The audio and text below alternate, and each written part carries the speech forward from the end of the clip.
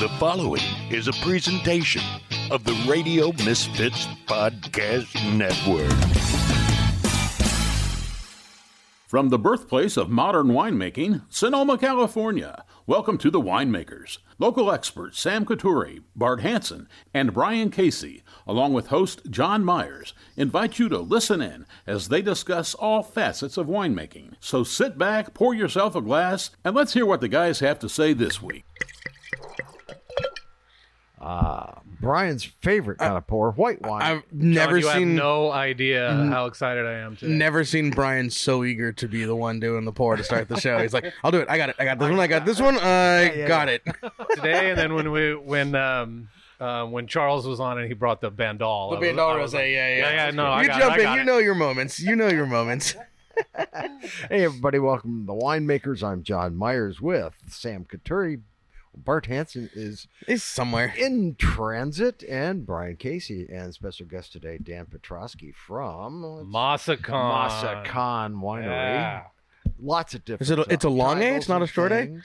It's not Massican? So that's what I've I been saying thought it at wrong first, for and then I heard fucking Elaine, Chuck, and Brown right. talking to Dan, and she was saying Massican, so I was like, oh, I've been saying it incorrectly, but I don't know. We got him here, and I was asking him. Actually, it doesn't matter what he says. If Elaine says it that's the way it is. That's it, man.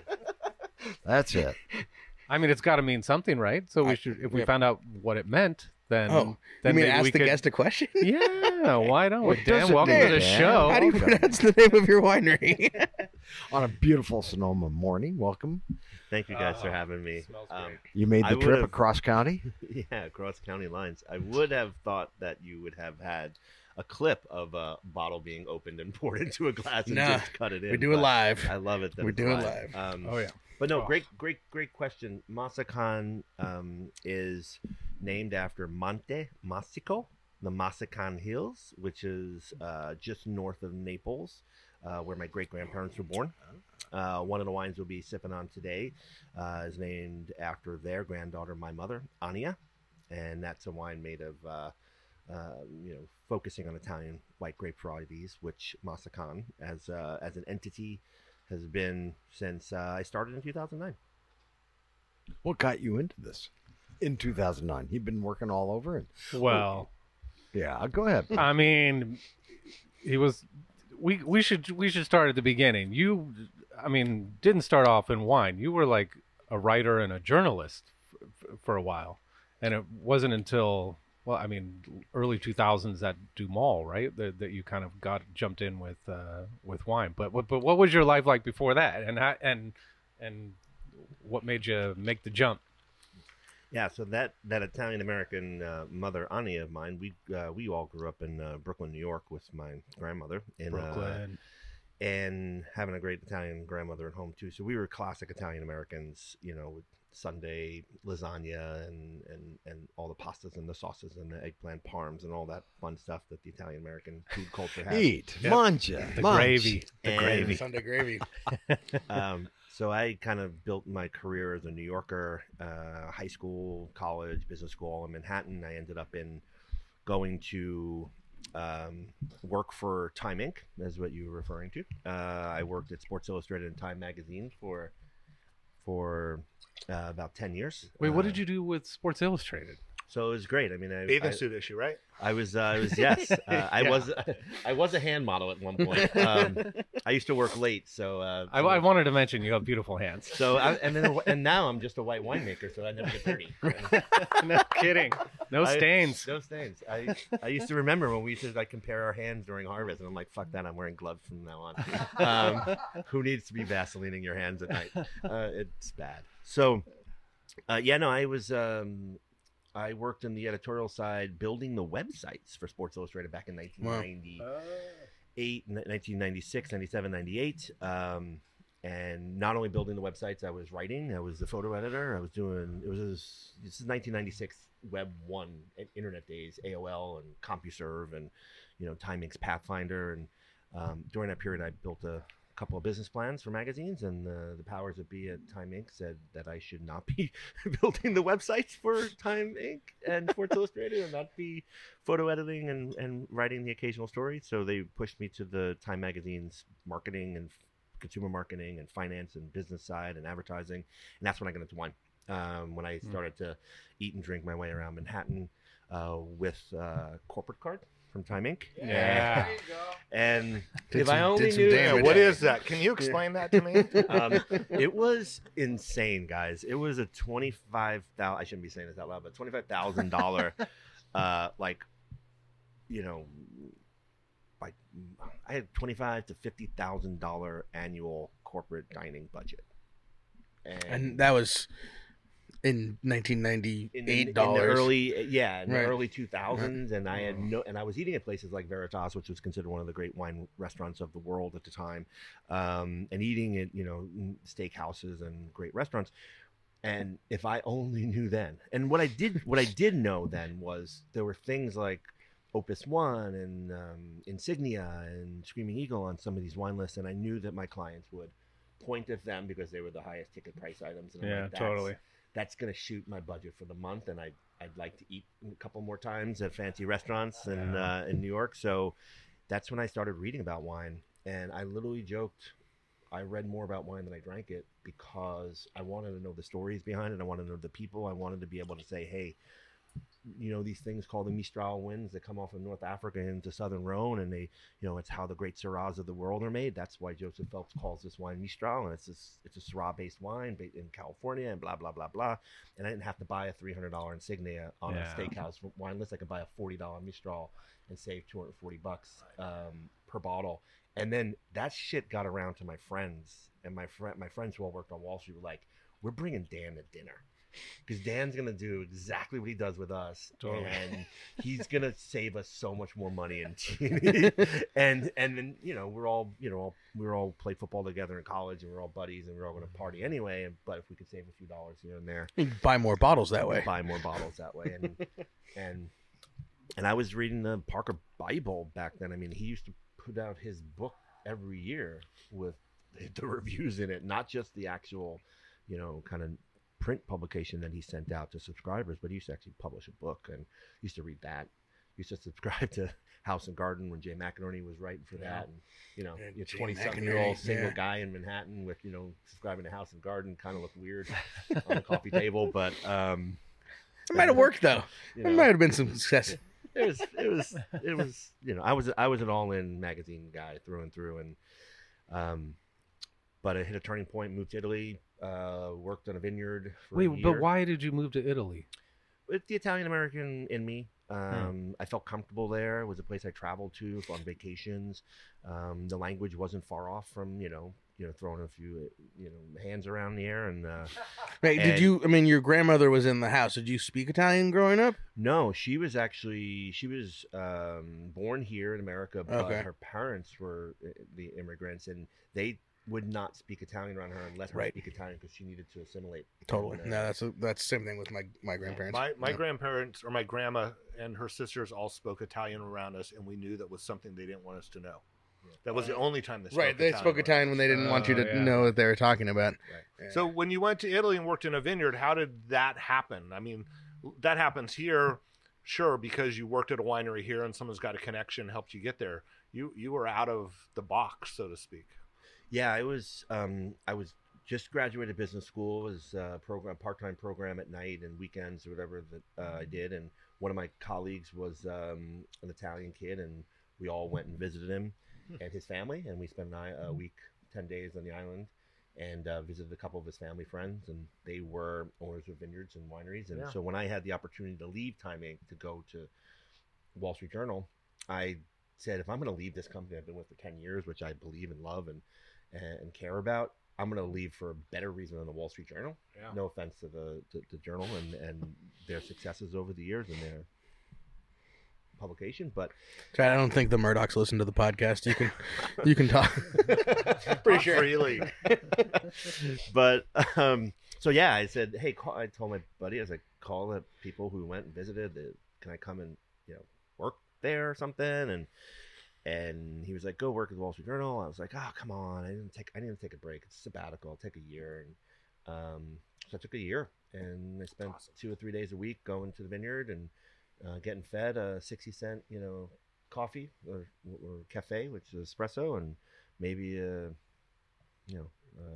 croissant or something.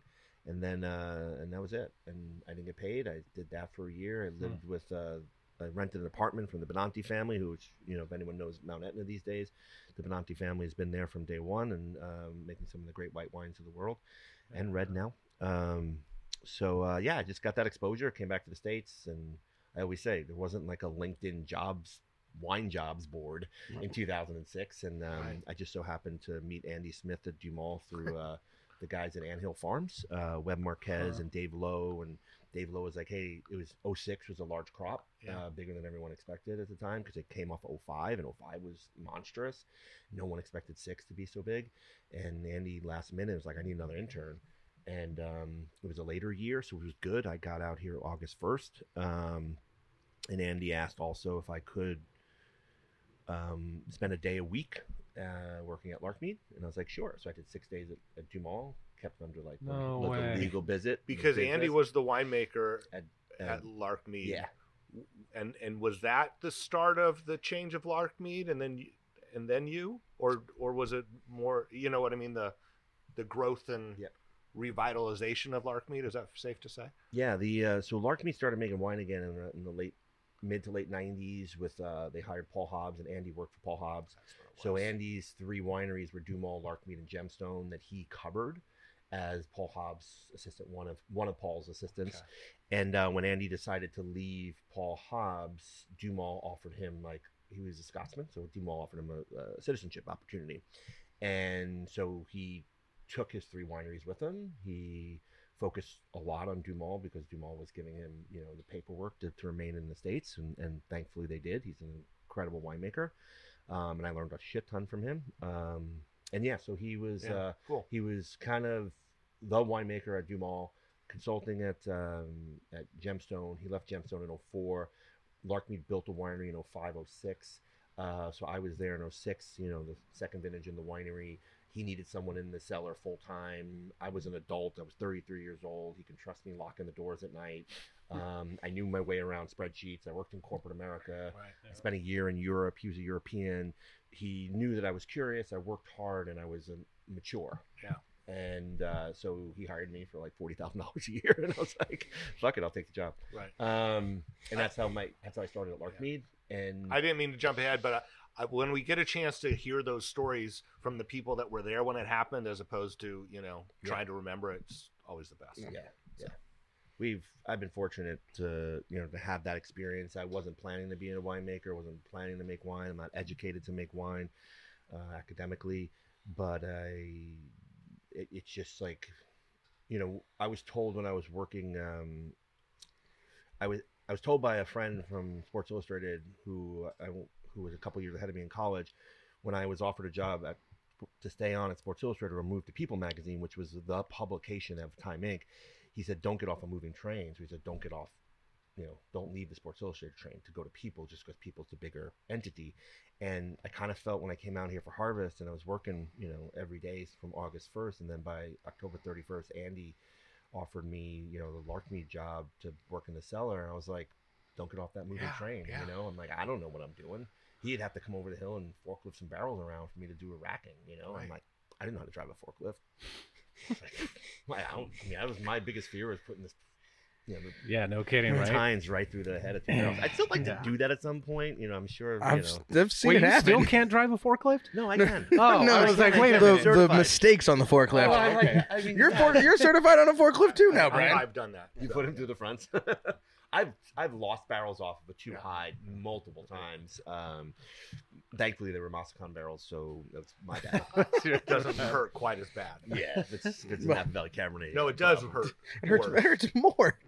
And I love the Scotsman connection, because that's why you happen to see some Dumal barrels at Bart's spot, Right. because he shares it with Steve Law From McLaren. Yeah. And then also Jamie Kutch. Yeah. And Jamie gets some barrels from Dumal also. Yeah. So.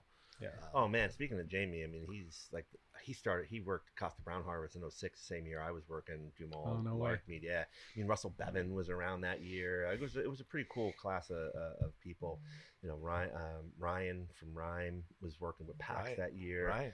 Yeah, we had a fun little class. And yeah, I love Jamie's story. I think I always say there's like 3 business school case study stories of successes in wine. I think Jamie Kutch is one. I think Hardy Wallace is one. I think it's the way that they built their brands and like how they created audiences and followings and engagements back then was probably a model that a lot more people should have followed, but didn't.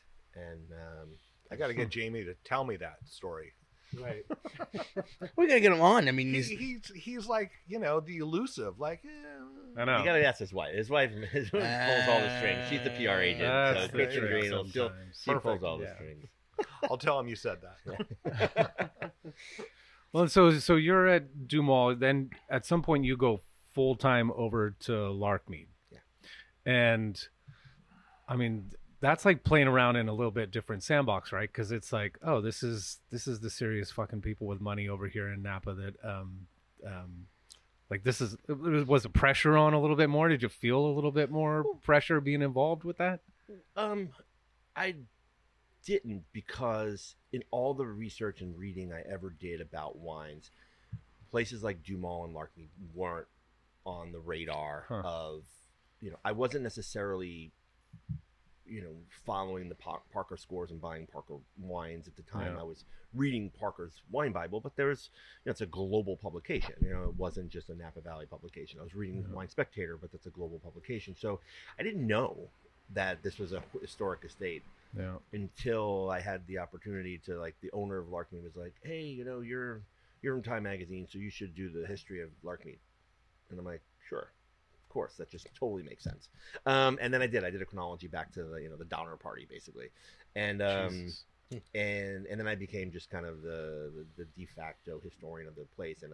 And we jokingly used to say that was the most famous place you never heard of, which is true. No one ever heard of Larkmead. You know, people still call it Landmark. You know, I mean, you know, people still call Firebell Fireballs. You know, they still, you know, I think that we take wine too precious. We create wine being too precious because we're in it every day. Yeah. But the majority of people can't remember Massican or Massican or Ania or Larkmead or Landmark. And well, especially because we're in the Mecca, right? Like we get it here, but you get over the Sierras and things change. Too, yeah. In general, 60 miles out of this place, and no one wakes up in the morning thinking about Napa Valley or Sonoma County. Well, no, remember the whole reason that Tor Kenward just changed his label to Tor's because people kept thinking it was Tor Kenwood. Right.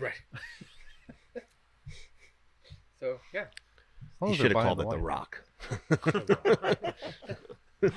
Anyhow, all right. So definitely different style of winemaking, right? Because in Italy you didn't make Cab, and at Dumal, do they make? I know them for Pinot and Chard, but do they make Cab there as well? It wasn't until after Andy left Larkmead, so they were Pinot, Chardonnay, Syrah, Viognier, and then when Andy left, he actually did something he didn't really have a chance to do. In his days in Napa, he was able to make wine for mountain fruit. So all the early Dumal Cabernets, I can't remember the vintage that he started, that 16 maybe, which is a great year to do it. He got some Montecillo fruit, didn't he? Yeah, he went all hillsides, and so he was, I think, Vitor. I think he got Moon Mountain for sure. And then he does a Chenin.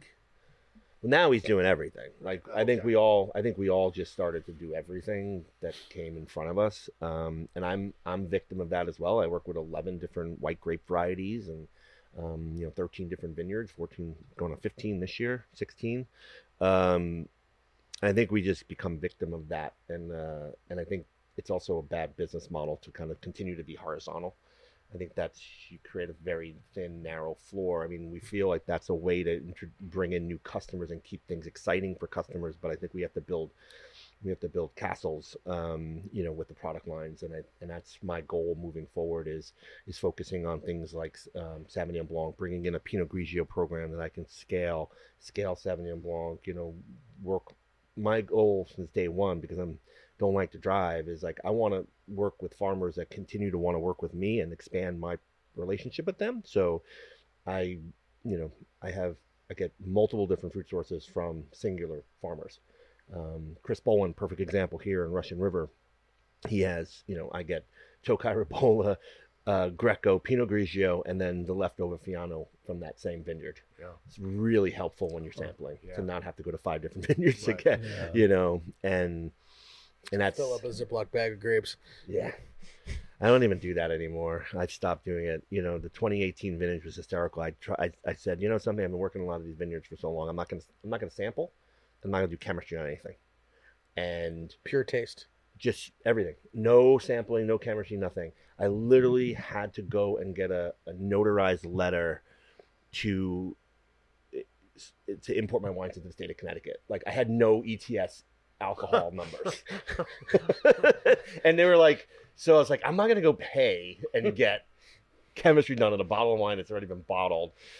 Because, like, under 14% alcohol, we have like 6 degrees. We could be, not 6, but we have like 2.5. Like, I can't fuck it up that much. I mean, it tastes kind of the same as it did the previous year on a viscosity level. It's pretty obvious. It's 12.5. So, I had to go get a notarized letter. And that was free because I got it from my bank. And it's supposed to, like, go in and pay the $40 at ETS. Like, I would have paid $120 and popping corks to send in samples. And then I go to a custom crush facility, and they're like, "Oh yeah, you have to do chemistry." I'm like, "Why do I have to do chemistry?" It's like my wine. They're like, "No, it's a reliability thing. They don't want to be, they don't want to be blamed for something being screwed up." And I was like, "Okay, well, I'm not doing your chemistry. We'll just do a hybrid." And we came up with a really happy balance, and we're both satisfied with the chemistry we do, and I don't have to pay an arm and a leg. Yeah, I just sent a check to Gordon. Yeah, those ETS bills. You're like, you got your custom crush, and then you get the ETS bill. And you're like, oh wait, why do I owe another $5,000? I know wineries, their ETS bills are in the 40, 50,000. Oh, no doubt. Just mind blowing. No doubt. Mind blowing. I've used my enologist, and I really like it. I started using them last year for the first time, and I'm really the problem is you can't do a singular analysis. You have to do the full panel, but the full panel is $40. So even when you just want sulfur, you get the full panel. So just make sure everything's tracking nicely. Yeah, it's good. So at Larkmead, you did something kind of different, right? You like broke up the property into different spaces to kind of see how the wines were made and all the different soil types and all that. Will you talk a little bit about that? Oh, and we can talk about the Sauvignon Can Blanc we talk too. about Sauvignon Blanc also? I know. Well, we had Sauvignon Blanc at Larkmead too, and I made the recommendation to pull it out because it was just financially not viable. And when you're farming in Napa Valley at the level of sophistication of 90th percentile fruit, meaning on price, or 95th percentile fruit on price, you're farming at anywhere between $15,000 and $20,000 an acre. And those numbers don't make sense for Sauvignon Blanc at 3 or 4. Oh, yeah. Yeah. That's, I mean, if you have a $20,000 an acre farming and you're getting 2 tons the acre Cabernet, that's why you get those prices for that fruit and the wines. Yeah, this wine in particular is beautiful. Yeah, Nia. Thank you. No, we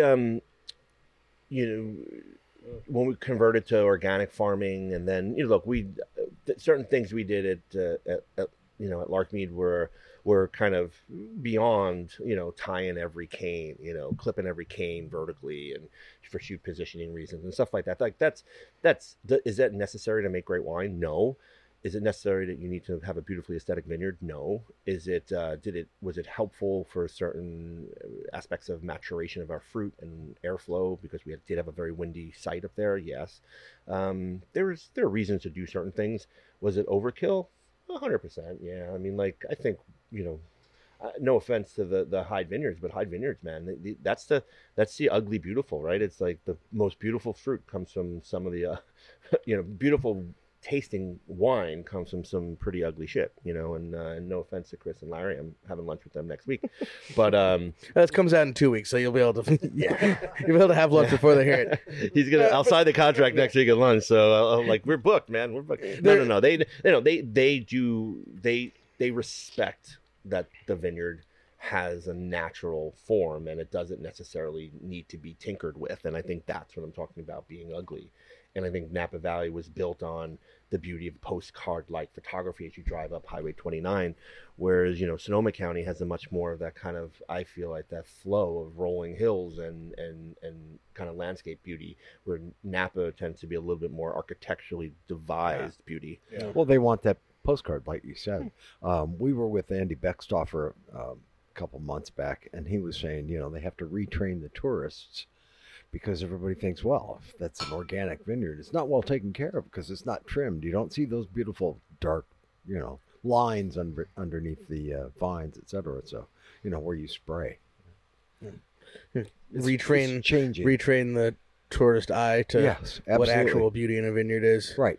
And, the fact is, you can still have totally perfectly manicured vineyard floors without spraying anything. Right. And, and that's part of why it's $20,000 an acre to grow those Napa Cabernets, because of the keeping up with the Joneses sort of vibe that every vineyard has to have, that, level of manicuredness.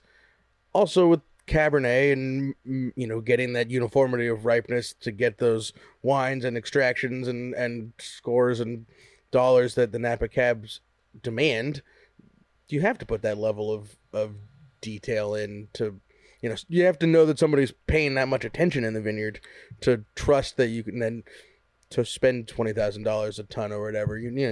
It's definitely a give and take and a push and pull. But you can have vineyards that are a little more wild and still make great wines, right? Yeah. No, I agree. 100%. Right, so if people don't know, one of your is it a hobby of writing business plans? Because if you want to, have a hobby, we could take one. Yeah.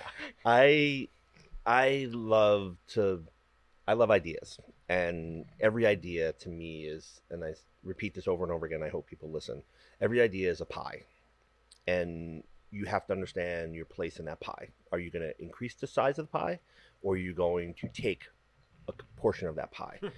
And if you can't answer that question with a plan, a literal 5-year market-driven plan with dollars and cents behind it, is how you're going to do it and where it's going to come from and where it's going to go. Because making wine is easy, selling it's hard. So I love that, and it's not just wine. It's like I ask everybody, when you create a product line, how big is the pie? And 99 out of 100 people I've talked to in this community have no idea how big the pie is. Yeah. And then then I'm like, well, how are you going to fit into it? And I made those mistakes early on as well. I mean, I think when I first came out here in 2006, and I was, I wanted to do a little bit of everything. So I got into the tasting room and did some helping out there and learning all the things. And I learned the fanciest or best word, the best sales technique in Napa Valley was to say no. Because when you say no, everyone wants it. Yeah. And that's just a fucking bad idea. It's a good idea at a very, in a very limited scope. But at the end, end of days, that's just not a good idea for, as a sales business plan, to steal the pie or grow the pie. And so now I've just, every idea has a pie, and my mind is just trained to find how big it is and then estimate how big I can get it, and just do the simple math. Okay, if you own 1% of the pie, how big is your business? Basta. That's it. And then if it's oh my God, that's only a $500,000 business. You'd be amazed at the number of corporations in this country who really don't pay attention to that kind of thing. They just don't. They rely on their agency or a consultant to do it for them because they're just not classical marketers. My mind thinks in spreadsheets and numbers and derivatives of numbers and trends and trend lines and successes and failures of things, ups and downs and markets. And I just happen to make wine as well. And isn't that kind of how Massican started? Is you wrote a business plan for making red wine, sent it to some friends of yours, and they kind of looked at it and they were like, oh, this numbers don't really add up. So then you just switched it to white wine, and all of a sudden, bing, bing. Cash flow. Turnaround. It was, turnaround, depletions, Sorry, and placements. Well, no, where my mind was on this, and this is like maybe the hardest hitting question I'll ever ask in this setting. White wine historically is harder to sell than red wine, and people, for the most part, there's the white wine only drinker is a much smaller piece of the pie than the red wine only drinker.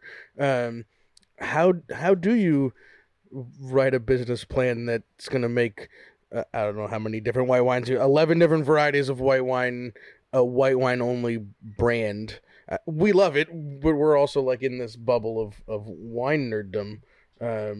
What does that business plan look like? What does that pie like when it's a white wine only brand? You are 100% correct in your statements on one first time ever on one account, not on the overall big picture pie. Okay. You're correct if the pie is only Napa, Sonoma, and direct to consumer. Okay.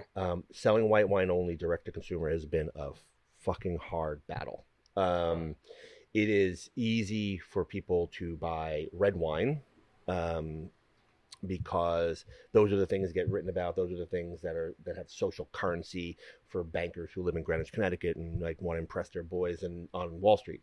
The coolest Pinot Grigio is not going to do that. So I agree with you 100%, Sam. It is really difficult to sell white wine, especially direct to consumer. Overall, if you look at the big pie, 51% of wine sold in America are white wine.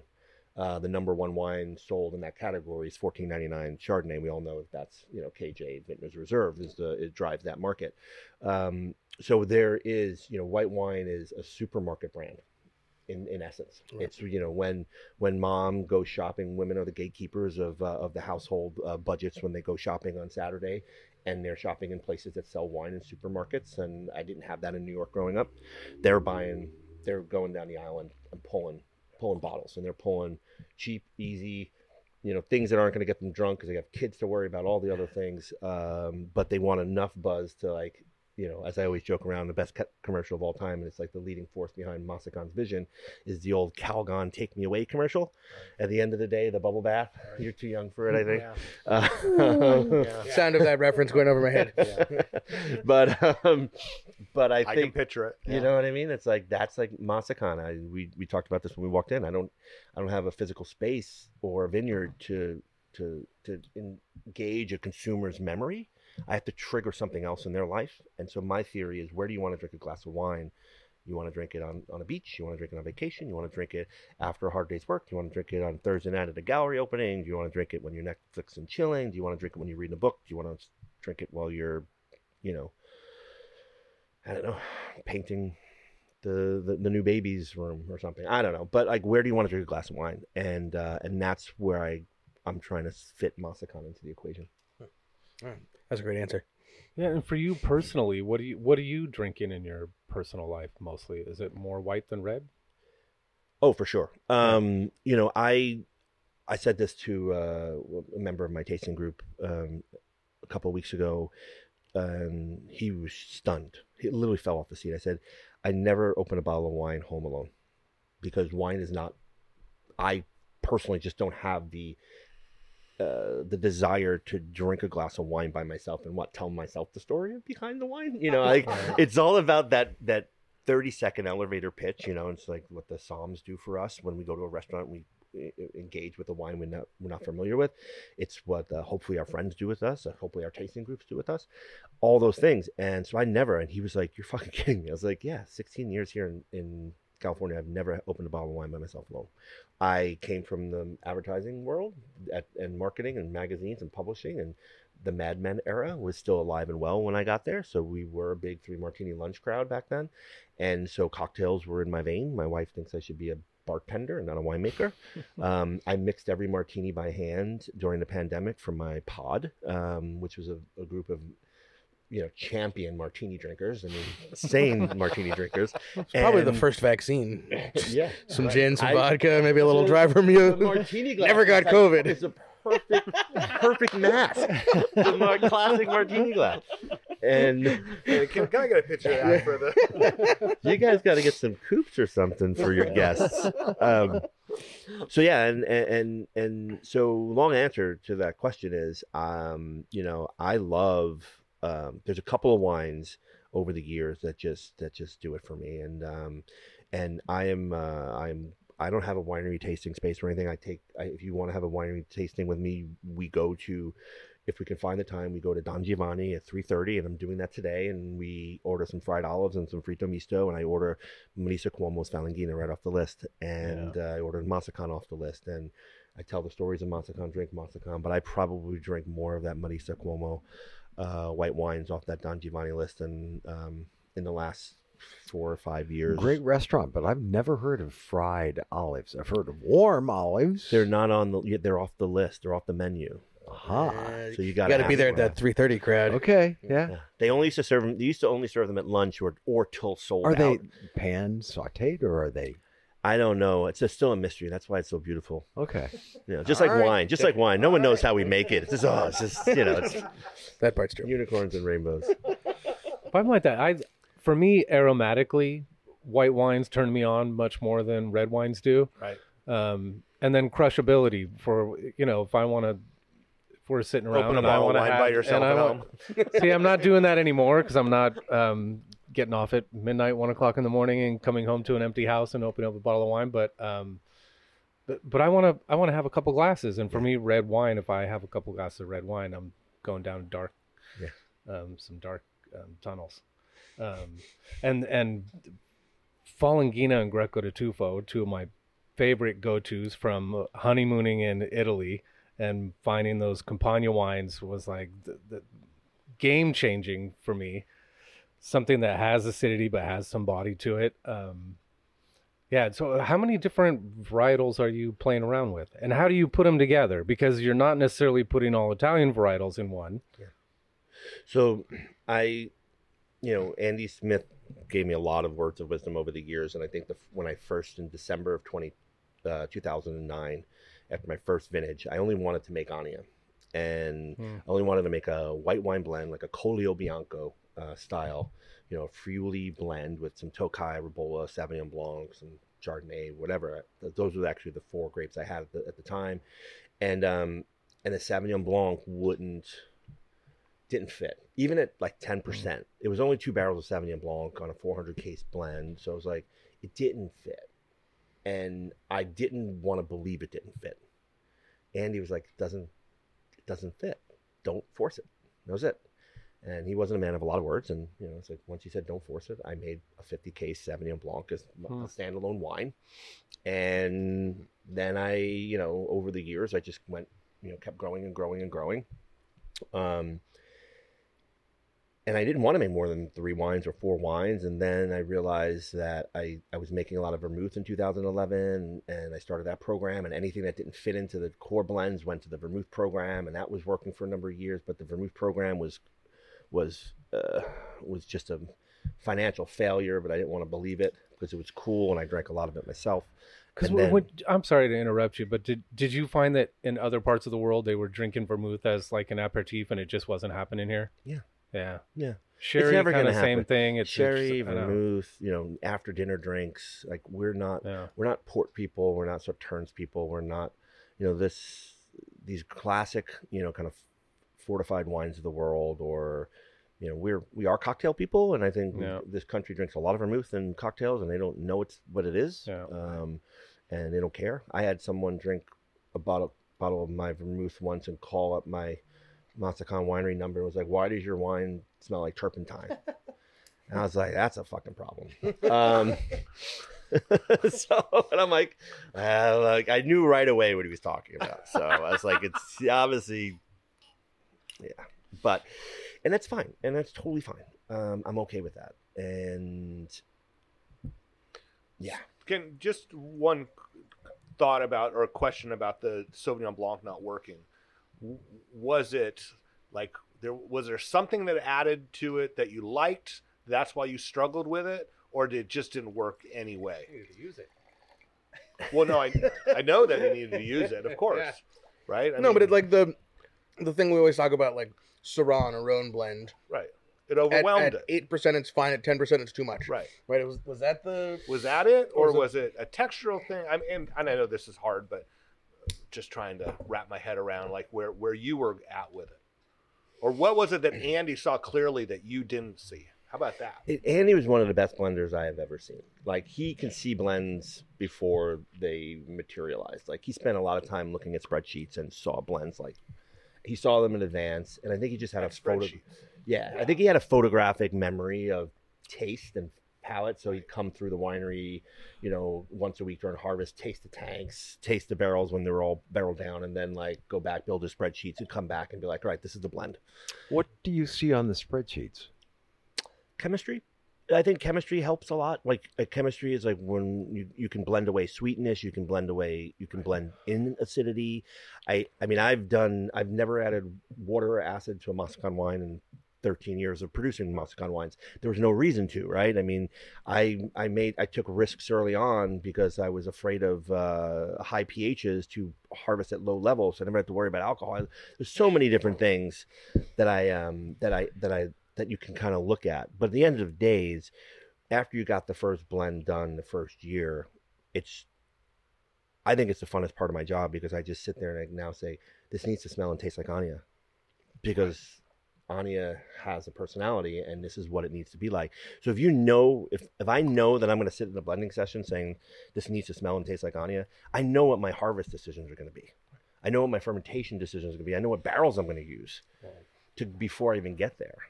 And I think that is the one thing that I did the same thing at Larkmead. I remember walking the vineyard at Larkmead over the years, and soon as I knew the first block was ready to pick, I went in and wrote the schedule for the next 28 blocks. Okay, so you've got all this planned out. You know the barrels, you know everything else. Do you ever get any surprises? Well, I do get a lot of surprises. I mean, I don't make great wine every barrel. I like to do as many barrel blends as possible, and I get a lot of reduction. I get a lot of shitty, farty things. I don't like to add DAP or anything like that to my wines and high nitrogen stuff. But I have to do it in instances where like it's super reductive. And I have vineyards like Bear Vineyard, the original Ribolla that came from Jasko Grosvenor, organically farmed by Steve Mathiasen. That shit comes over with no yan, no nitrogen that the yeasts need in order to have a healthy fermentation. And it comes over with zero, like nothing. I mean, I had vintages where it was like 9. I mean, winemakers in a room know that like that's real bad. Is that because of pick date, or just the variety? The yan's not going to go up if I wait any longer. Yeah, no, it's going to go down. It doesn't. Yeah. So no, but I'm gonna pick my brain up off the floor and dust it off. It's disease vines and all that fun stuff. It is whatever. But when Andy saw that the Sauvignon Blanc in that situation in December 2009 was rambunctious and it didn't work, it took away the subtleties of the Tokai and the Ribolla and the Chardonnay's kind of marriage. Cool. And then I realized, and it just became a bully, and then I went home and I tried like 1%, 2%. I did all the things that you do, and I'm like, it just doesn't work, and I don't force it.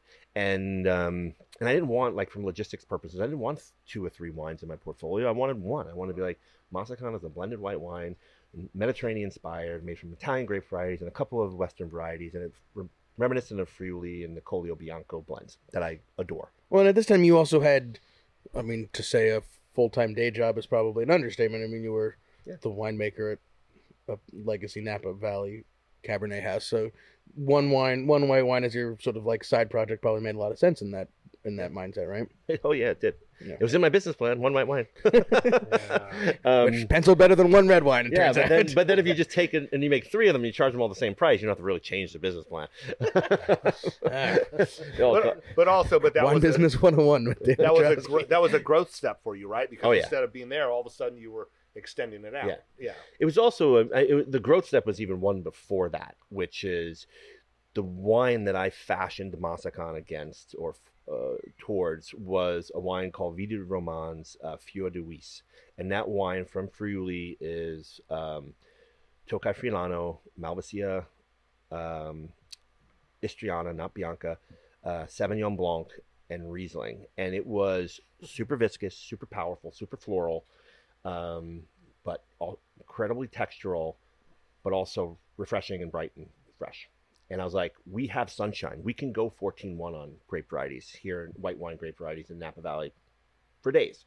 And so I can make this bigger, richer, barrel fermented white wine with all of that characteristic. But my vineyard didn't allow for that to happen. The Old Vine Tokai at Nicolini wasn't going to get to 22 bricks and 13% alcohol. The Ribolla was already at 20 bricks, was already a 3.4 pH. The Chardonnay, which was, came from Andy and came from Hyde Vineyard, Andy, off the back of the truck for the first couple of years, I was fortunate to get those grapes from him. That's an animal unto itself, because it's just a purely perfect chemistry in that wine. But the other grapes weren't going to do that. But Enrico from Arbe Garbe figured out how to do that. Like he figured out how to get the right grape varieties from the right sites and do some kind of fancy, dehydrating of stuff. He was hanging Malvasia from the rafters of Flora Springs, and it was dehydrating out the water and intensifying the viscosity and the sugars and all the other things. And he figured out how to get to that. And he was more of a Licenaris, Alsatian style of Friulian wines than he was maybe Vita Romans, which was, I think, a big, powerful wine, which is kind of in the camps of like Mianis. Not as Burgundian as things like Ranco Niemitz and Borgo d'Attilio. But so that was my first lesson. Like, what did I want to do? I couldn't do what I set out to do. Mm-hmm. So then I had to turn back and I said, well, what's my second favorite wine in Italy? And it's Veneca's Ranco de Mele Sauvignon Blanc. It's probably one of the greatest Sauvignon Blancs in the world. And that's a purely classically trained version of a Friuli white wine, all stainless steel, low to moderate alcohol, good freshness, good balance, and just like drinkable for days. So I said, all right, well, I'm going to lean into that, and then that's how I kept leaning. Yeah, it's awesome. Thank you for sharing that. So I remember it was like 2010. That was the first time I'd heard of Ribolla Gialla, and it was from Enrico. And we were talking earlier. He like got busy one day, and so his wife showed up to do the tasting. There was a total language barrier, but what I understood, there was this one tiny little vineyard over in Napa that they had found, but I didn't think there was any other vineyards that were planted to it. So have they since planted more? Yeah, that's 100% correct. It was in 2000 they started grafting a Pinot Grigio vineyard in George Vare's backyard vineyard, 6-acre backyard vineyard. And they started grafting the cuttings from Grosvenor's vineyard. And then it kind of in 2009, it just so happened I called Steve Mathias and I said, like, I saw this Ribolla Gialla and, on the list, and it said George Vare and at the French Laundry. And I'm like, you know about this? You live in Oaknoll? He's like, yeah, I know George. I farmed a vineyard for him. He's actually breaking up with Luna, so he's selling the fruit this year as opposed to selling it to Luna. And I was like, I'm in. And then George kind of like, I felt like maybe he was my mentor a little bit over the years, and really guided me on what I was trying to accomplish, and with the Collio Bianco concept with Anya. And then everyone fell in love with this whole Ribolla fest that we still do to this day. Yeah. George started it, and Steve and Jill maintain it, and like Leslie Rudd planted Ribolla on Mount Veeder. Lee Hudson planted Ribolla in Carneros, and then I started. I got Chris Boland to plant Ribolla, for me a couple times over. First time was diseased, and I got some other places, but that was that. I mean, I'm more a lover of Tokai than I am of Ribolla. I think Tokai is quite possibly the greatest food pairing grape of all time, and I'm leaning more into like plant more Tokai, less Ribolla. As many farmers I can get it. Yeah, because Ribolla is hard. Ribolla can be, it could be a love-hate relationship with its reductivity. It's a very reductive grape. Yeah. You want to talk about Tempranillo and Napa? You mean climate change? Yeah, it's kind of an easy transition into, right? Yeah. I will say you guys are pouring the Greco and Falagina blend. That's actually fruit from Lodi plus a little bit of Russian River with Chris Boland.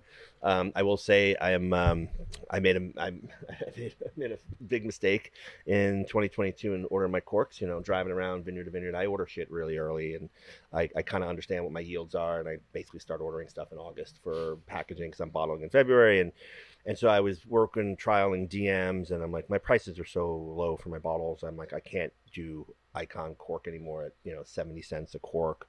no TCA, et cetera, et cetera. And so I called the Porta Cork folks and said, I have to downgrade to your technical corks. And I just knew that DM was like DM3 was their opening OTR, oxygen transfer rate, 3, 5, 10, blah. And then so I'm on the phone with my cork rep in Porta Cork, and I'm like, I'll take your OTR 3, and she just took down that I wanted the 3, and the 3 was actually their 10-year cork. So this is the 10-year cork that you just pulled out of that bottle. And so like this, so it kind of, it's great for longevity, but like my wines are built for, speed. They're built for winning the race right out of the gate. And so like it's a little quiet. This wine, Jimena, as you're tasting right now, is a little quiet. But give it a little, put that in the fridge, drink it a little bit later today. Right. It's not going to be a super warm day, but come with me to Don Giovanni, eat some fried olives, and drink this a little later. You'll be very happy. But it's still beautiful. Why do we keep recording right before lunchtime? You want to tell me what it says on your 5 label? years? Dan, you want to tell me what it says on your label? Oh yeah, I sure as hell can't read it. It's so it's all my handwriting in Italian. It is designed to be like, if you read my label from left to right, it's designed to be like a page of a book. You came from publishing, so Massican is title, Jimena is chapter, verse is what's written there, and then the vintage is the page number. And then you turn the bottle like you're turning the page, and it translates everything on the back. Okay. Yeah. So it takes up a lot of bottle space. It's really shitty Instagram label design, because from a distance you really can't tell what it is. But what we decided was the 3 things that were important to us were color and composition, and then story. So if it makes someone pick it up off the shelf to see what it is, also, right? And what I've been telling myself, this is hindsight's 2020. You have to convince the marketing story that the intimacy with a bottle of wine is you actually have to pick it up and pour it for someone. So to your point, taking it off the shelf, when you're serving it to guests or your family, your friends, your loved ones, or yourself, if you're that person, you're actually holding it in your hand. And I think that's the intimacy connection with the wine.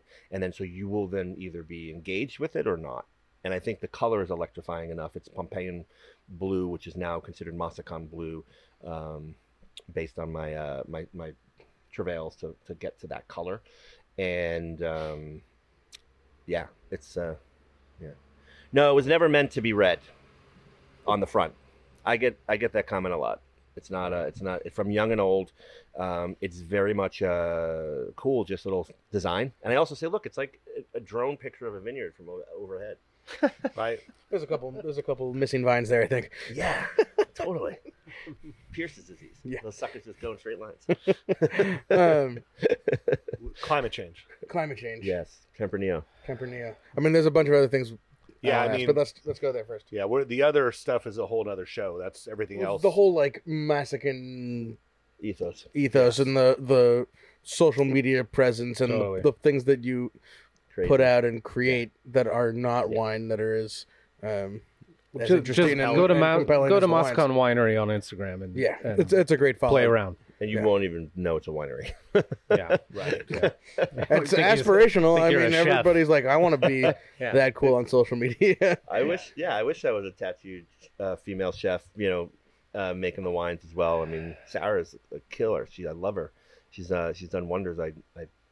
I'm fortunate to edit her recipes and post her videos and work with Jordan McKay on putting the monthly chapters together. But going back, you'd asked earlier about just like the Larkmead was a 110-acre vineyard. It had this beautiful it was at a pinch point. It was at the funnel point of like the hourglass of the Napa Valley. It had everything was trying to get through it. The one thing that did get through it was the river, because water cuts through everything. Water is more powerful than anything and pushes through. But what it brought with it was rocks and gravel on one side, clay in the middle, which is basically the whole valley floor of Napa, and then the kind of the crushed rock and to the sand particulates on one side. So we had 3 beautifully diverse parcels, and we had a chance to play around with them, a chance to think about how they reflected not only the site, the place, but where else in the world they were reflected. How can we utilize that as an opportunity to consider where things are going, where we want to be in 25 years, well, what's happening. When we know in the last 20 years, we know in the last 10 years, 5 years, how drastic things have gone with extreme weather patterns, but also there's the cumulative warming of the planet, and it's even when we have like cold winters like we did this past year, it doesn't mean the core center of the Earth isn't still warming up. It's got inertia in that sense, or momentum in that sense. So I looked at the next 25 years. After the wildfires, I asked the owners if they were going to sell the property because it came really close, and they were like, "No, we're going to stay here. We're going to be farmers and grow grapes and make wine. It's a generational thing." And I was like, all right, well, if you're going to do that, I need to come up with a business plan that makes sense, because you don't want to be 25 years from now writing the business plan for what it looks like in a climate changing world or a climate changing Napa Valley. So I started looking at things like what's Napa Valley's masterful ability to do. It's to have marketed itself as this great wine growing region, which it is, from the boots on the ground to the national salespeople. We were some of the best in the business across the board. So I said, well, who has succeeded in the world at a level that we have, and what are the great wines of the world, and where are they from, and how do we, how could we mirror them? Because if Bob Mondavi was alive in 2020, 21, 22, 23, and started Mondavi then, there wouldn't just be the first growths of Bordeaux to look at. There wouldn't be Burgundy or the Hock wines of Germany to look at. There would be, I always say the two of the top 10 greatest wines of all time are going to be Vega Sicilia, which is a Tempranillo Cabernet blend, and Grange, which is a Shiraz Cabernet blend. And they are grown in conditions that are comparable or worse than what we have here today in Northern California. And when I say that in conditions, I'm speaking mostly of climatic conditions. So if you're a great wine collector of Napa Valley wines or of the world, you probably have heard of Vega Sicilia. You probably have heard of Grange. So, and those wines cost more than what the Larkbean wines were charging. So aspirationally, I was like, what if we can be Napa Valley's Vega? What if we can be Napa Valley's Grange? I think a lot of people have tried to be Grange over the years, but I think this is Napa Valley did a really good job trying to be Bordeaux and surpassing Bordeaux in its notoriety across the board of its volume of wines priced at that level. Stylistically, let's not even talk about style. I mean, we know we're not Bordeaux and Sonoma's not Burgundy, but what we've, in trying to mirror and aspire to what we love, we've created something great. And that's Napa wines, and that's Sonoma County wines. And I think that is something that we have to respect and stop. I think we've stopped as winemakers calling ourselves Burgundian and Bordelais and all that shit. I hope. For the most part. Yeah. But so that was the goal, was to say, okay, what does Napa look like in 25 years, and can we adapt, evolve? Like, I keep saying this and no one wants to believe it, but Napa Valley is fucking not even 30 years old. It started in 1994. I don't care if Larkmead was 125 years old. Sorry. It's like, you didn't make wine from like 1938 to 1998. I mean, like, you weren't making wine, you were selling grapes. No one cared about Napa Valley as much as we do today. No one put the money, the time, the energy, the effort to create a world-class wine growing region the way we have in the last 30 years from 1994 to the present day.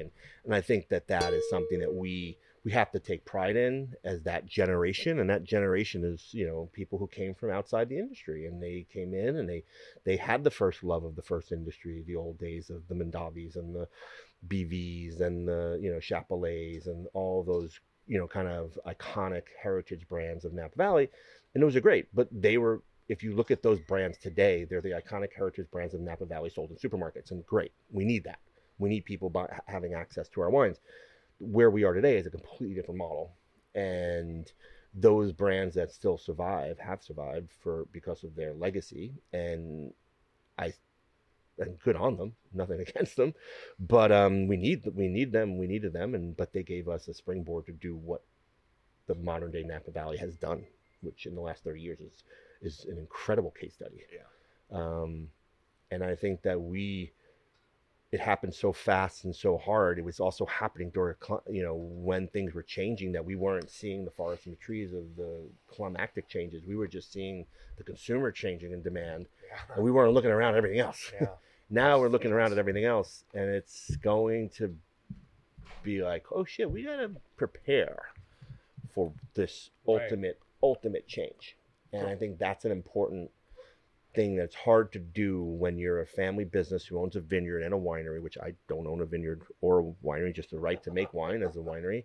And then you have a tasting space, and you're, like I always say, the reason why we don't look at 10 years ahead in Napa Valley is because we are worrying about who's coming through the door today and what the 10-day weather forecast is, and bottling next week, and hosting visitors, and making sure they had a great time, and getting their names down so that we can sell them wine later for, ROI and lifetime value and all the things. Like, we're hospitality businesses, we're restaurant businesses, we're farming businesses, we're agricultural, we're manufacturing, we're wholesale, third party. We've got people on the road trying to sell our wines. Like, that's a pretty vertically integrated business that is mind consuming, time consuming, dollar consuming. I was gonna say cash consuming. And I think so when you ask someone to think about, the synthetic herbicides they use or the changing climate, they're just like, I just don't have the fucking bandwidth. And I respect that, but we need to have the bandwidth or we're in trouble. So how do you market white wines? I mean, because you're talking about DTC not really being the best option, right? So, I mean, where I get the bottles is anytime we drive by Oakville Grocer, we stop in and pick up a bottle or two. But I mean, how do you market to this demographic? I buy the glass. And I said to myself, and pre-pandemic, I said, Massican is going, and my original business plan was predominantly wholesale as well. But in 2018, 2019, I said, Massican is going to be a 100% wholesale brand coming into the next era of my business. And the reason for that was DTC, white wine brands, hard. Shipping perishable goods, hard. Shipping limited amount of time to ship those things. Weight of shipping, expensive. $300 Cabernet is the same weight as a $30 bottle of Massican.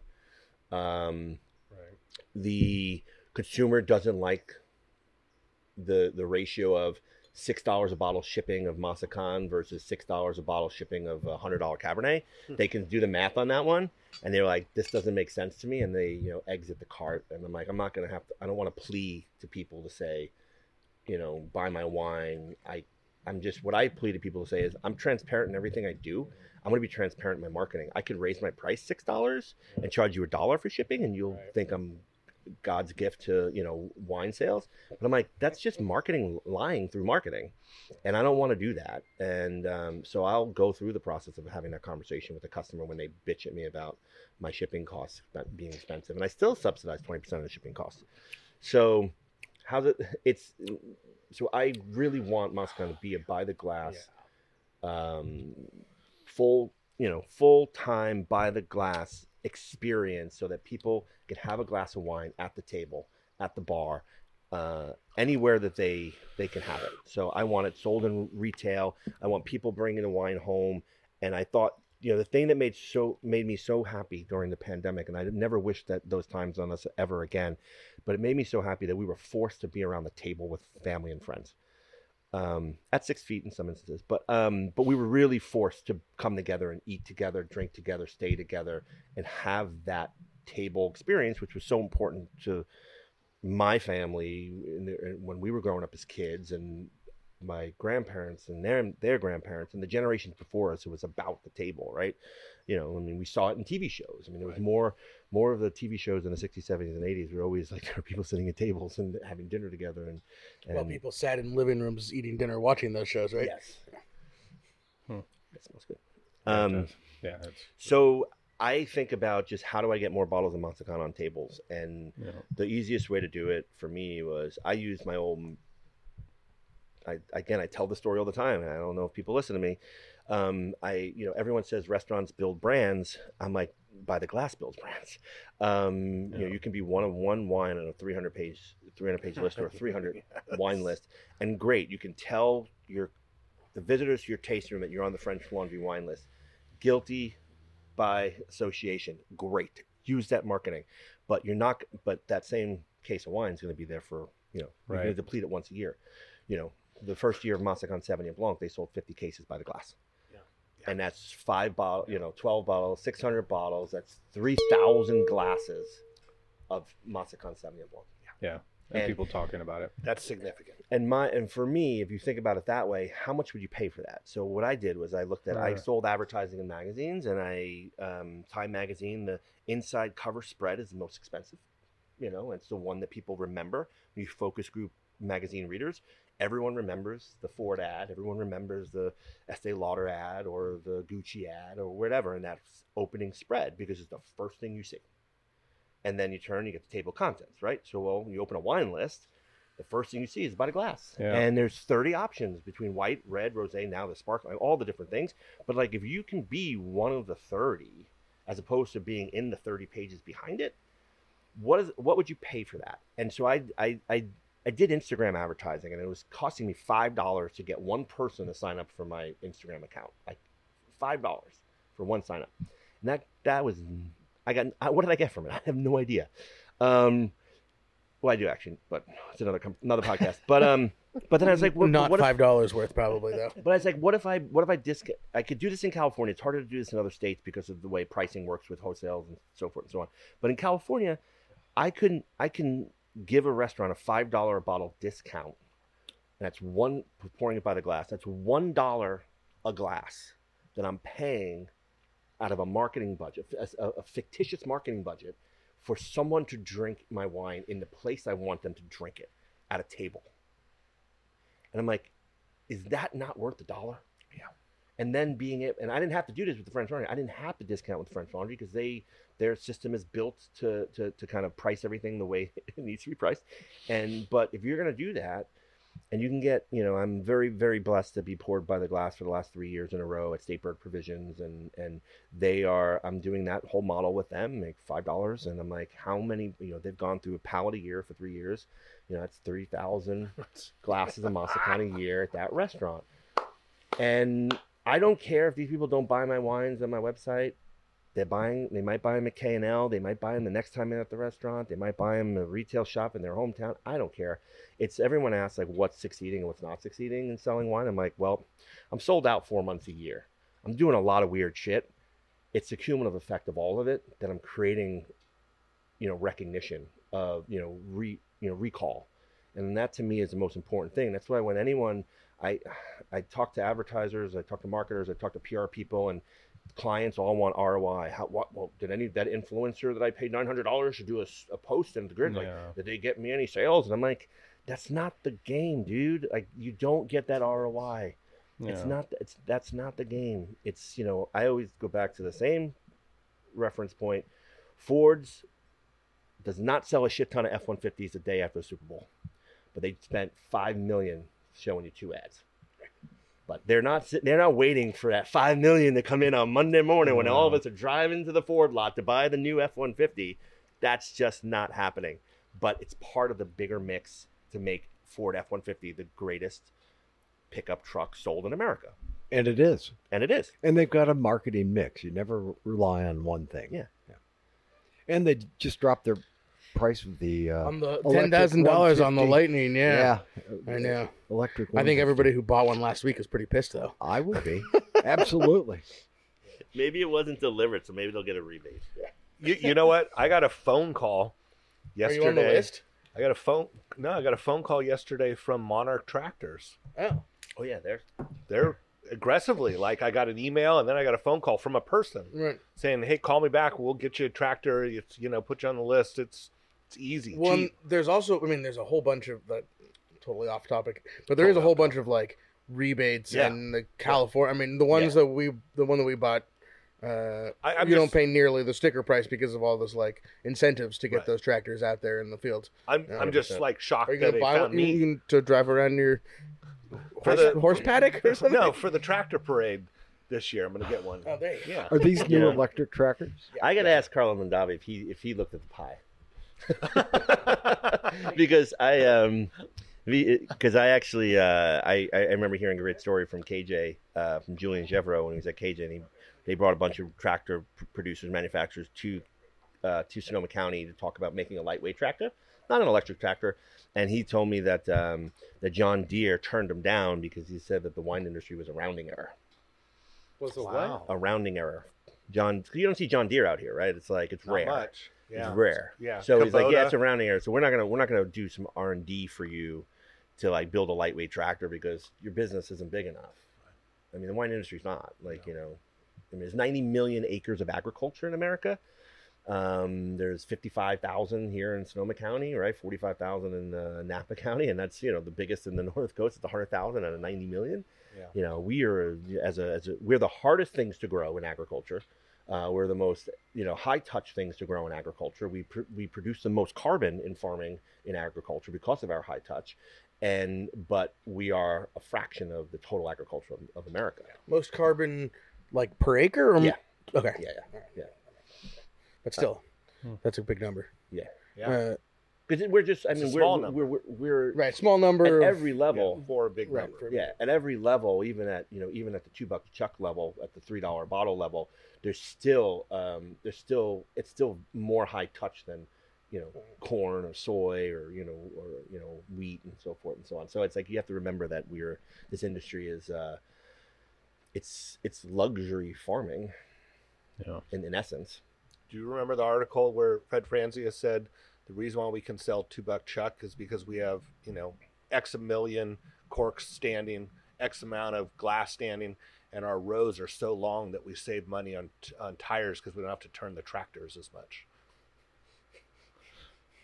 That was in like Wine and Business Practical You know, Winery or something. that's a Genius. pie, Yeah. right? That's That's a right. pie. It's genius. No, I'm a terrible driver. But since we've gotten these little devices on your dashboards now, I'm like, why do people look at RPMs? Like, why do we have RPMs on car? I'm like, who the fuck drives with RPMs? Unless you're driving a stick, it doesn't matter, right? Yeah, and like, Well, you're or mad- still does it even? You can hear it.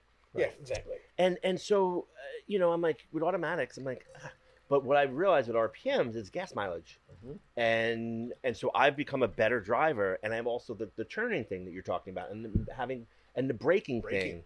It's like all the things about how often I want to, which reminds me, I need to go get my oil change. 7,500 miles, right? You know, it's like, anyhow, it's like made me a more thoughtful driver in that sense. And that's the only reason why I look at RPMs, because I can then equate it to 30 miles a gallon versus 20 miles a gallon versus 40 miles a gallon. And then the turning and the braking and the tires. Start monitoring your your miles per gallon while you're driving. Like, you know, That's what I'm doing. Do it with It's a game. with cruise control. Yeah. Like you can change your miles per gallon, Getting your foot off the gas. getting your foot off the gas and let it, you know. And now I have a new truck that has the radar. So as if you're on cruise control and you approach the car in front, it will slow down for you. Yeah. And it's not hitting the brake. It's No. just slowing the vehicle down. And it's Distance that you tell it to stay away from the Yep. car in front of you. so less brakes, just less fuel. I get better gas mileage. I think Still terrible gas mileage, but Yeah, I was gonna say. I've gamified. What's the new one get? 12. No, I get 17. And like if I'm just on the highway, like just driving somewhere during that time on the highway, I can get like 22. Will you just talk about this Chardonnay? 'Cause it's fucking Yeah. beautiful. I mean, So this is Hyde Vineyard. I am very blessed to be working with Hyde Vineyard. Andy Smith got me that intro years ago. It also happened I was one of my earliest friends in Napa was Stéphane Vivier, who was the winemaker for Hyde de Villaine HDV winery. Yeah. So I got to know Larry and his wife amazing. Beta early on in the game, and then when I started working directly with Hyde Vineyard, I started working with Larry's son Chris, and Chris is a buddy now, and just a great proponent of agriculture and continuing to grow and making sure that we're doing the right thing for the community. And he's been great for me. It's a great an opportunity for me to continue to grow my production through sourcing more fruited Hyde. I make wines. Hyde is made at Hyde Estate Winery. like Larry and Chris make their own personal wines at. So I make the wine there alongside the Jamina that you're tasting as well today. And 100% new French oak, 100% Chardonnay. It's large format. Would have never guessed. Would have never guessed. Especially with the aromatics. Simple explanation to this one. It's a hogshead barrel, 300 liters versus 225, so a little large, like more wine to wood ratio. Light toast. I love Allier forest. Allier to me has always been slightly more a softer, gentler, aromatic forest for French oak. And wine doesn't go through ML, so you don't have the creamy, lactic-y extraction from the oak and like the blend of the oak. So you still got that, green apple pop. And it's lower alcohol, so you don't have the solvency of extracting the yolk. And so you add all those things together. That's what you asked earlier about what do you see on paper. Well, you could see why all those things will potentially do something like that. Is that like a given rule? No, I'm not a recipe winemaker on paper, but numbers don't lie. Changes that, right? And things happen, and so that's how it's been. And for me, it was a more pragmatic, practical approach to why this is 100% new French oak, because nothing else in my portfolio deserves new French oak. Maybe a little Sauvignon Blanc, but I was like, you guys know, as winemakers, you got a bunch of nice barrels for the rest of the lineup after that. Yeah, exactly. It's like no one sells their white wine barrels. I mean, Stony Hill was using them for 25 years. Other places like 10, 15 years in. Yeah. So it's hard to buy neutrals, and then you're going to spend a lot of money on a neutral barrel. I'm like, So I was like, okay, I want to get to a point. I have a plan to get to a point where I'm exclusively Hermitage, exclusively hogsheads. How many years of buying 12 barrels how many years is it going to take me to get to that point with my growth potential? And then also implementing stainless steel Muellers for the Sauvignon Blanc production. And then, so it literally had like a 7-8 year plan to get there. And then I can get rid of, I did buy some early, stuff from Dumas and, some old barrels from Larkmead and stuff. Larkmead's Sauvignon Blanc production diminished over time. So I bought those barrels and just to kind of keep my production going. But now I'm moving more into stainless on things like Sauvignon Blanc and Pinot Grigio, and which is going to be a big push moving forward. I fret doing things like Tokaj Filano and Ribolla Gialla through stainless steel because they are super reductive varieties and not treated properly, you're fucked. You'll ruin a vintage. And again, I don't know how to fix it, so I'm not a chemist. I'm not an academic. I don't know how to fix the screw-ups I make in wine, so they either get dumped down the drain or made into vermouth or mostly dumped down the drain. And so I tried my best to have TLC so I don't dump anything down the drain, and it would increase my ROI on that particular parcel. 57 cases per ton. And I would love to get to that, valued 60 cases per ton on white wine, but press harder. Yeah. I get 160 gallons a ton now that I'm not at Larkmead. Larkmead had a nice old 2.5 ton Wilms that, try to do 85 tons in a 2.5 ton Wilms by yourself and clean that fucking press 3 times a day. Those were the days. I don't miss that. And then sleep for 45 minutes and wake up and do it again the next day. I'm all tired. I'm too old and too tired and too lazy to do that these days. But I like my 6 and 12 ton presses now. Yeah. Some of them are self-cleaning. There's the dream. Yeah. There's the real dream. Yeah. Quote unquote self-cleaning. Yeah. You're still in there. Just never turn it off. Yeah. Right. That's the best thing. I was like, why do we turn the sorting equipment off? Can't we just process 24 hours a day in 6 days and get it all over with instead of 3 weeks and have to clean it? Clean it 6 times as opposed to 18 times. Right. I'm like, why not? An intern one time says, why do you clean the press at the end of the night? Just leave the grapes in it and start again in the morning. You can just see the winemaker just like doing this. That is. He's went the opposite direction. He's probably now working in advertising, right? Well, Dan, thank you very much. Yeah, we know you got to go. What's one thing you want to make maybe in the future we'll look forward to that you're not doing right now? When's the red coming out? No, don't start. Pinot Grigio, honestly. Pinot Grigio for sure. Yeah. And it's not. It's going to be. What I want to do is I want to take a stab at. Using that 24-25% we have varietally to kind of make it Pinot Grigio and something. What is that thing right now? It's probably Greco. Could be Sauvignon Blanc, but if I want to make a consumer-friendly Pinot Grigio, probably not Greco. If I want to scale it, it's probably Chardonnay. Maybe. I mean, we don't have to talk about what grape is in there. Cortese is possibly a really good blender there. I think it's going to do really well just because it's such malleable and it's just so easy to drink, and it adds just kind of drinkability with Cortese blends. I'm blown away. Like, you're referencing all these grape varieties, which I've had so few of them, yet you never go home and open a bottle of wine by yourself and taste them. Where do you drink all this wine? I have a tasting group, a lot of friends, like my wife obviously, and so when I open wine, it's like I'll open 24 bottles and I'll tell my friends, hey, I just opened 24 bottles. They're all open. You want to come over and drink them? And like, so seriously, like by volume, he opens a bottle a day. There's the yes. I've always said I love food and cocktails and dessert and all those things so much that I don't need. For me, wine is here and here. It's not here. Yeah. And I just pointed at my nose, my mouth, and I said it's not at my stomach because I don't need any extra attire around my stomach because I already have a couple. Right. But I think that wine gives me so much pleasure, so much intellectual stimulation, smelling it and drinking it. You said earlier about red wines. Giuseppe Mascarello and Mon Privato, and I'll just leave it at this. I hope it's the last thing I smell before I die. Yeah. All right. Any shout outs you guys want to give? How many should people, I guess if you're not following Massican Winery, I'm just going to say on Instagram forever. It's just like French wine. I'll just pronounce it wrong so I know what I'm talking about. Right. But yeah, follow on it on Instagram. Yeah. $6 a bottle shipping sounds like a deal. So buy some wine online. Change the paradigm, the algorithm on DTC white wine because these wines are great. Yeah, look for it on By the Glass, and if it's not there, then ask about it. Right. There you go. Awesome. Perfect. Love you guys. Thank you. I'm sorry I got to run. I got a board meeting. No, you're good. All good. Yeah. Just run out of here. And we talked about some unique varietals. Look forward to this. Is going to come out in 2 weeks. We are going to definitely talk about Saint Laurent. Thanks, Dan. Yeah, we have a guest coming up. I don't know if it's going to be the week after this. The Ricci family and Tara Jane Albee from Own Root Collective is going to come on, and Tyler is coming with his dad. So they're all going to be on the show at the same time. Cool.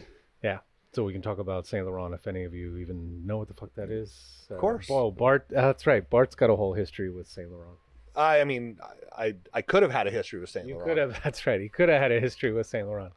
You want some free grapes? John. All right. Jasmine came out fast for that one. Sam, any other shout-outs? We got some Vinyl Sundays on the calendar. Excellent. August 6th, Stanley Mass Appreciation Day. We'll have some art here for it. He will not be making it. Still recovering from a stroke, but I think his daughter will be here. We got great music, great food for that one. You think he made it to any of the shows? I doubt it. No, I doubt it. There was some luminaries of the Grateful Dead world that were there. Wavy Gravy and Johanna were there. John Myers, who made all the speakers, was there with his wife. Jerry's wife, former wife, Mountain Girl. And Trixie were there. So there was a lot of people there, but Stanley didn't make it. I'm hoping that Stanley could look out his window and see the drones.